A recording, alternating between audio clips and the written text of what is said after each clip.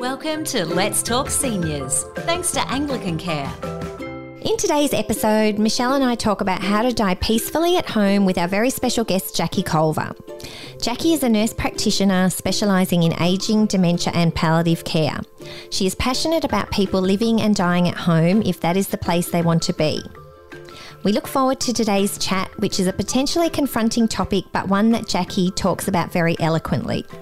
Welcome and thanks for joining us today, Jackie. Thank you for having me, especially talking about such a great topic. We know you're really passionate about this topic. As a rule, Jackie, do you think the majority of people want to die at home? I do, yes, and research actually supports that. The majority of people would like to die peacefully at home. Having said that, a lot of people would actually like to die in their sleep, which doesn't happen quite so often. And I think that's just a case of sort of like that desire for it not to have to face it. You know. But yes, no, if you talk to people and you look at the research, the majority of people would prefer to be at home in their own familiar surroundings to die. Yeah. Makes sense, doesn't it? It does, yeah. Jackie, if people do want to die at home, should they have a plan and why do they need one?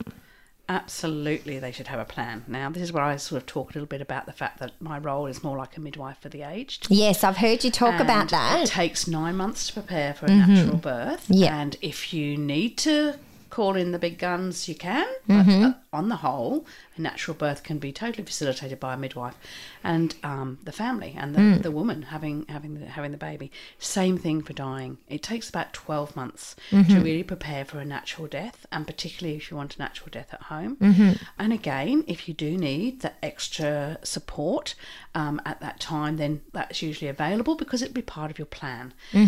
So yes, very important to have a plan. Very important to understand that dying is usually not a quick process. It does usually take a while with a decline, a deterioration. So in that period of time, you will need to be cared for and you will want your symptoms relieved so that you're comfortable. And so therefore, it's very, very important that you explore the sort of things that are important to you. Is that what we talk about, advanced care planning? Exactly, Is that, with advanced care planning. And but with advanced care planning, I don't usually start off by talking about, dying at home, because actually we can't do very much about when we die. We can't really change that. But what we can do is we can change how we die. And so I talk about things that are important to people. So if there's a particular music that you like that you can play, if there's particular aromas that you like, and I even talk about tastes, because if you're in hospital, the standard is to wash your mouth out with a nice sodium bicarbonate mouth swab. If you're at home, you can have a bit of gin on that. You can have a bit of mango juice, or you could have champagne. That's right, champagne. I'm having champagne, or you could, and you can have a little bit of chocolate to dissolve on your tongue, or a bit of strawberry, puree. So these are the things that you can do. There's no actually hard and fast rule about it being medicalised. The medicalisation happens. I think we're just brainwashed to believe it is medicalised. Yeah, that's right. And we think it's a given. Yeah, and unfortunately, medical intervention can actually hasten death and also cause greater symptoms. So having a plan means you can actually look at natural dying in a natural way and support that process. Yeah, particularly for people who are old and frail. Yes. I'm not talking about people with cancer, because I think people with cancer probably do have a much more rapid trajectory at the end. They often have greater symptoms that need much more medical intervention, and sometimes you do need that much more specialist palliative care. Okay. Whereas we're talking about probably non-cancer diagnosis, heart failure, renal failure, a more dementia. Natural sort of. Where it really is a progressive disease that progresses to a stage where people sleeping more often, eating less, drinking less, communicating with other people less, and gradually sort of withdrawing from the world in a very natural, natural manner. Really. Okay. Share Anglican Care's Let's Talk Seniors on your Facebook page. Your friends will dig us.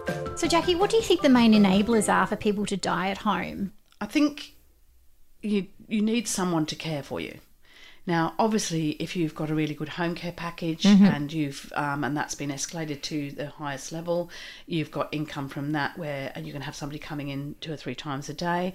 But if you're bedfast and you're, if those last few days or even last week, you really do need somebody living care. So it's important to talk to your family about who would be willing to do this, who would be willing to come and stay. Because it's probably not something everyone could emotionally be equipped to do. That's right. And you need to build that circle of support that I talk about so often very early on, so that there's a really good relationship between your health professionals, your care workers, your family members, and even friends, the neighbour. It could be the neighbour. And I think the more we demystify death, the more people feel they want to become engaged with it. And I know, working with home care workers, the majority of them see this as, the epitome of their role.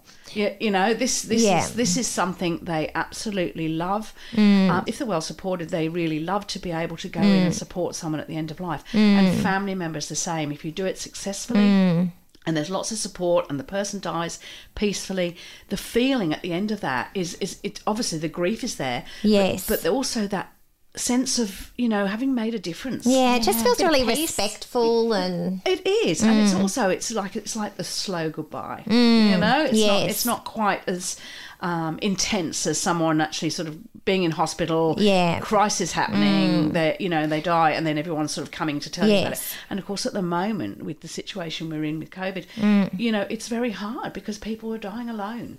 Which is just awful to think about, isn't it? That's right. So even more important for people to actually get that advanced care plan in place. Yes. Because you never know when an acute phase may impact on a chronic condition, and you may go downhill. And particularly for people with dementia, I think, and with multiple comorbidities, like a lot of people have got diabetes, on cardiac failure, with a bit of renal failure. You only need an infection, like COVID or the flu or something like that, for you to decline very rapidly. So if you've got a plan in place, you can enact that plan really quickly. You say, well, no, I don't want this. I don't want this. This is what I find acceptable. This is what I find unacceptable. I know that, I've said to my family, make sure the champagne's there for my mouthwashes, to make sure that, I've got all the family around. They can have a bit of champagne too, or some tea if they like. And Jackie, who are you making the plan with? Are we talking about family? Yes, family. So talking to family is really, really important. And sometimes you do need a health professional. Like I find that sometimes when I first broach this topic, that people are not feeling very comfortable about it. The person who's reaching end of life often is fine. And I ask two questions. The first one is, are you frightened of dying? And they usually say no. But if I say, are you frightened of how you'll die? They'll say, well, sort of. Yeah. Because it's unknown. Well, if they've got a respiratory disease or something like that, they think, I'm going to die. The most important thing, part of my role as a health professional, is to reassure them, that we will be in control, we will manage symptoms, and that people don't actually die acutely. They die very peacefully, and by the time they go, they probably don't even know that they're actually dying, towards the end. And they're not in pain, Jackie? No, definitely not. Not in pain, not breathless, not feeling nauseous, not feeling anxious. So it's important to treat all those things. And a good palliative care health professional will look beyond a bit of morphine, because a lot of people sort of like hanker onto that, and they think, I hope I get that at the end. But more important to give a really good relaxant, to give something to stop the nausea, to make sure that a person, is not anxious and hasn't got symptoms that are causing them distress that can't be managed. Yeah. Are you ready to downsize your home? You're done with the endless maintenance and mowing the lawn? With Anglican Care's retirement villages, you can relax and live amongst friends, carefree. Discover how at anglicancare.com.au. So, Jackie, what are some of the main differences between dying at home with a palliative care plan and dying in a hospital if transferred for an emergency? Well, I suppose if you're transferred in an emergency, you've got to accept the fact that you're going to the hospital because you want treatment. So this is an acute episode. Right, okay. So you're not going to die. You're not going to hospital to die. You might die while you're there. Yep. And there's probably, in many cases of people I see, there's a strong likelihood. And the person actually knows that. And so to actually talk about the fact that if you go to hospital, initially they're going to pull all stops to keep you alive. And that may be invasive. They're going to put up drips. They may put you on a BiPAP machine to get your oxygen saturation up. They might, there's beeps going and people are prodding and poking and everyone's sort of like, taking blood and arterial blood. So it's a very crisis-driven environment, and there's no place for family. The family sort of, and then often hospitals do it very well. If a decision is to be made to palliate, they can move the person to a special area, and family can be. Could you go back at home at that point? Well, you can, and that's the point. Okay. And particularly at the moment with the COVID situation, then it's more likely for you to be able to have family around if you do go home. And yes, but you need to have been connected in with a palliative care specialist. Right. Or somebody, a palliative care nurse. It doesn't necessarily have to be specialist services, but someone who actually knows and understands the palliative approach and is confident to support the GP, because sometimes the busy GP is not going to get out of his surgery. Yeah. He can't just drop everything and come. So you do need that circle of support. You need all those people. And there's some amazing things happening out there, like Queensland have put out their Caring at Home pack, which is quite an incredible pack that actually teaches families how to give subcutaneous injections. Wow. So they can actually. So is that a pack of information, Jackie? No, it's actually it's got information in it, but it's actually got the actual pack with syringes and the needle to show how you would do it. So you can actually train, if a family member's willing to do it, to give a top-up dose of something if a person needs it, so that you're not waiting. So if someone's in pain or they've they're very anxious or agitated, you can actually sort of speak to them over teleconference, and you can actually give that top-up dose straight away. And so that Caring at Home pack has been absolutely incredible, and there is a whole webinar actually on that, and we use it in New South Wales as well. Yeah, well, I guess with an ageing population, Jackie, it's going to become more prevalent. Very much so. Very much so. Yeah, and I think that it's about that. The most important thing for me is it's not just the person, it's their family. So if you can support that family in staying calm, and sometimes the dying process is a bit longer, and people get very anxious about that, and so it's really about saying, there's not much we can do at this stage. It may take 2 or 3 days, but what we've got to do is actually take each moment as it comes, and just make sure that we deal with each moment and take the crisis, take the anxiety out of it. And usually once all that anxiety is gone, family have been and come and said goodbye, and you're left with the core caring, often that's when the person goes. Yes, because I've read things about this actually.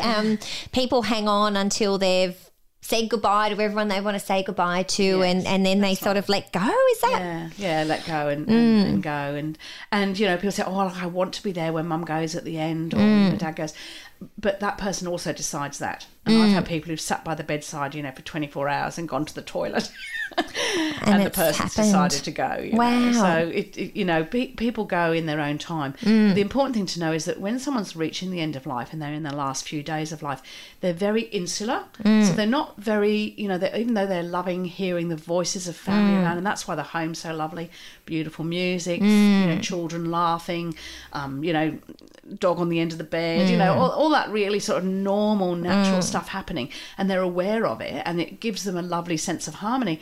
They're not actually engaged with the current world. They've already moved. Seems like they're in between, Jackie. Yes, sounds like a weird thing to say, but so it's the family that it's really important to keep the harmony there, to keep the to keep the support there for them, so that they don't feel like things are going out of control. And it's a massive thing to do, I think.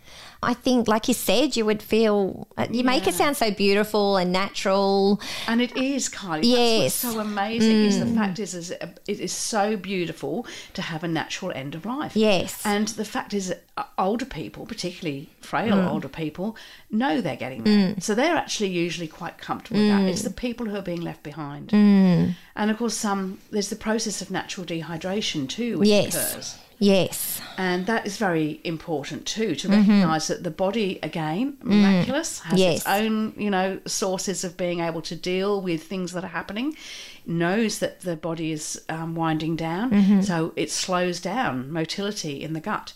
So it slows it right down to barely minimal. So there's no point in giving food and nourishment because the body can't absorb it. All you're going to do is leave it in the stomach to fester. So if someone doesn't want to eat or drink, that is a sign that they are actually preparing for this time. And do families sometimes find that really distressing? Well, they can do. Yes, okay. If they don't understand that concept. And they can put up a drip and put fluid on board, but you don't want fluid on board because the process of natural dehydration is that the body actually uses up the fluid that's all around and uses all that fluid up beautifully.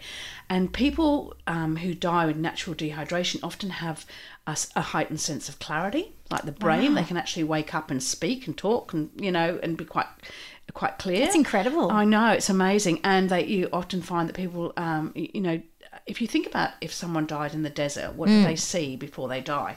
They see, palm trees and oases. Yes. And that's due to the high urea and metabolites, the things that we normally would pass out through our urine building up in our body. It gives a hallucinogenic effect. So what happens is they get very pleasant hallucinatory experiences. And the other thing that's really important is, you hear people talking about the death rattle. And this happens when someone's reaching the end of life, and the mechanical breathing carries on, even though the body is, the soul, if you like, is starting to move away. And fluid actually gets secreted into the throat. And it's the sound of the air going through that fluid that makes that rattly breathing. Noise. Okay. If you haven't got much fluid on board because you've naturally dehydrated, then you don't leak fluid from your mucous membrane, so you don't have it. Right. And we actually nurse people now at I was going to say 45 degrees. That's not. It's more sort of like, just slightly up inclined, so that they can actually drain. And if there is a little bit of fluid, okay, so they're not sitting. They're not lying flat, Jackie. You've got them. Yeah. Okay. Incline, a beautiful incline. Because if that happens, then any fluid that is there that might leak actually drains to the lower lobes because they're not using those. So it doesn't matter. You know what I mean? So it's about that whole process of using what we have. So you don't need medications to dry up secretions. And again, talking about non-cancer people who do dehydrate naturally. So the less fluid you have on board, the better. Often people don't need pain management. We often find that people who dehydrate naturally don't need as much pain management. They're producing their own endorphins, that natural dehydration. The body's so amazing, Jackie. Yeah. It is an incredible thing. And sometimes we medicalise it. We over-medicalise things. With interventions and... Yeah, that's right. And we don't need to. And specialist palliative care was born out of people dying from cancer. And the fact that there is this incredible, it's not natural dying because it's unnatural, because there's a tumour invading vital organs and things like that. So therefore, that's when specialist palliative care came from.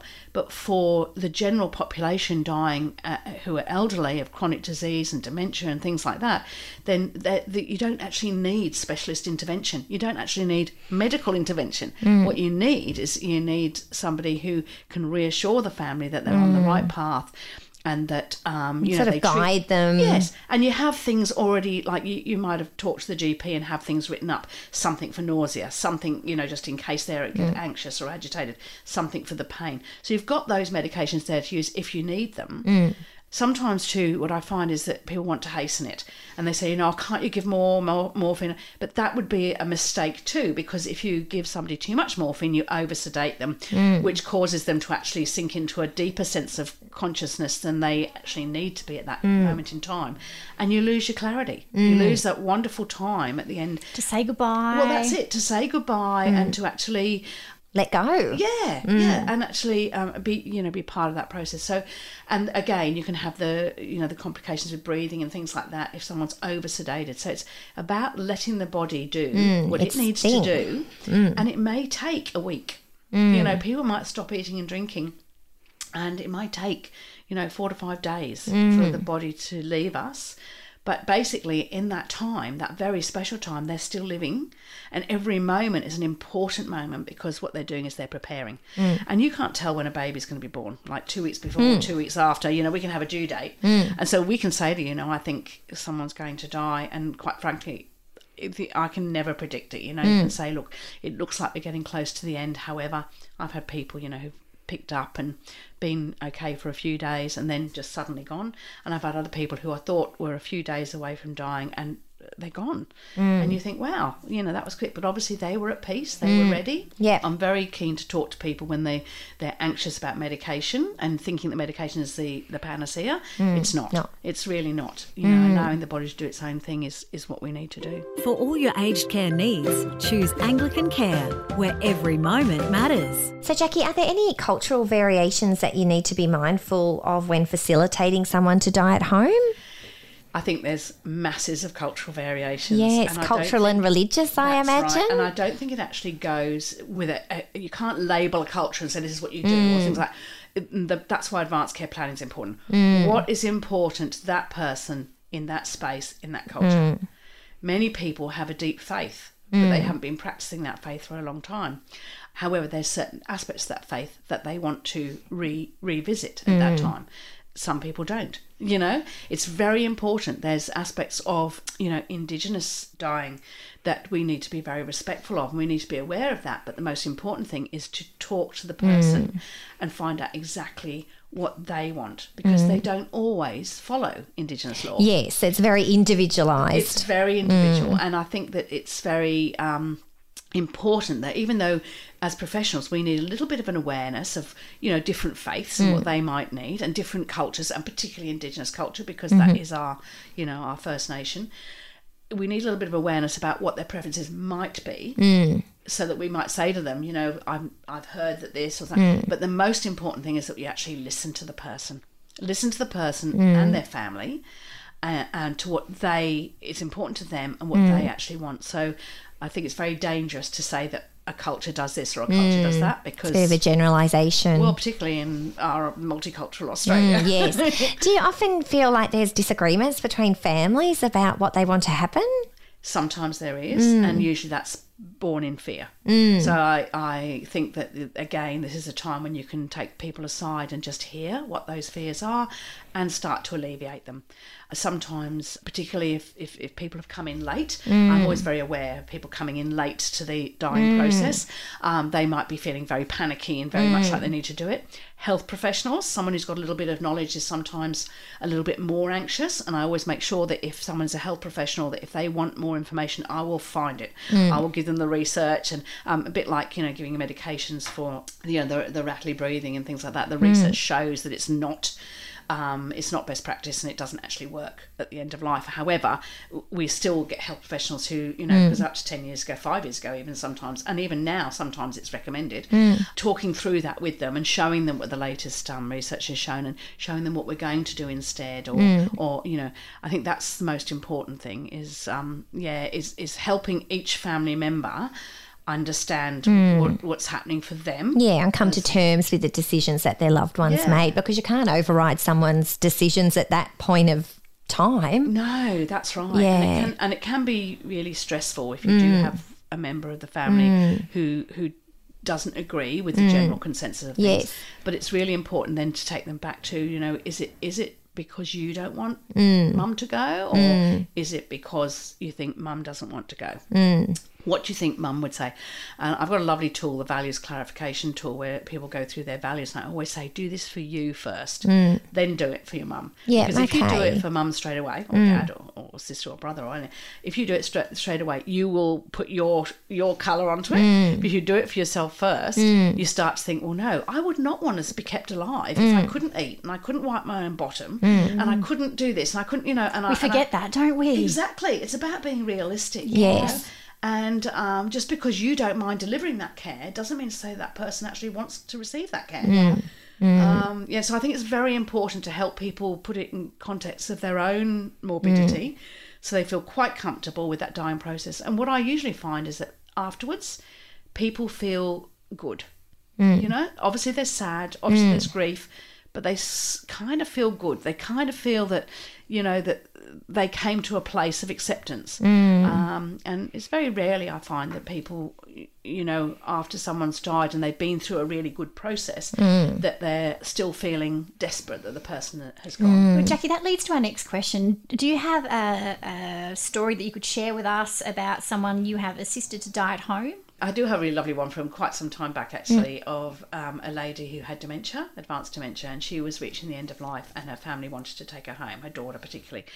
And her daughter, we arranged to get her home, took her home and did an assessment. Anyway, she picked up quite a bit, and I think probably because she was having the one-on-one care from her daughter at home, and her daughter was feeding and things like this, she picked up quite a bit. And she actually lived for nearly 3 months, which was, you know, more than we had thought she was in the last sort of, you know, month of life.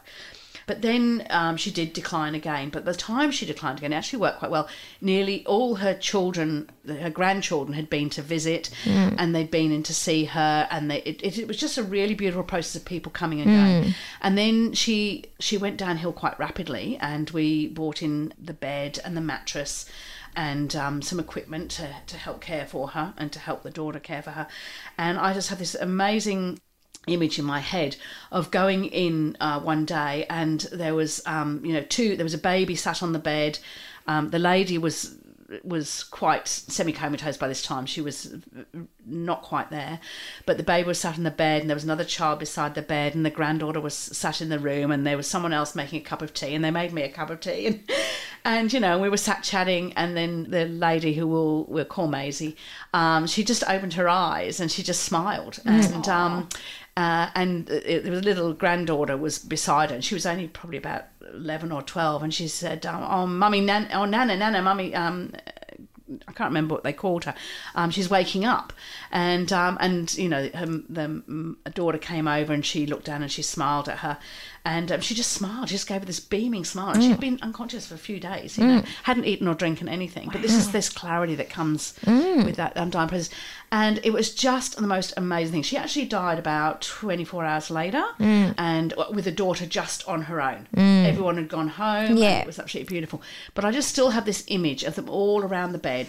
And this beautiful, beautiful atmosphere, music playing, people laughing in the kitchen, cooking smells around. And I thought, if I go, this is how I want. So comforting, absolutely. And how lucky for the family to have that special time and be able to say goodbye, because sometimes that is taken out of your hands, isn't it? So, and her daughter said that she actually climbed on the bed and laid beside her because she kind of knew she was going to go, and it's lovely. And she actually passed with her daughter laid beside her and nobody else around. And I thought, that was so amazing. Perfect, because that daughter would not have wanted anything else. No, it was lovely having everyone there, but at the end she wanted it to just be her and mum, and that's why she took her home. So what intuition that was at the end. Isn't that but you know what, amazing? we should listen to our intuition more.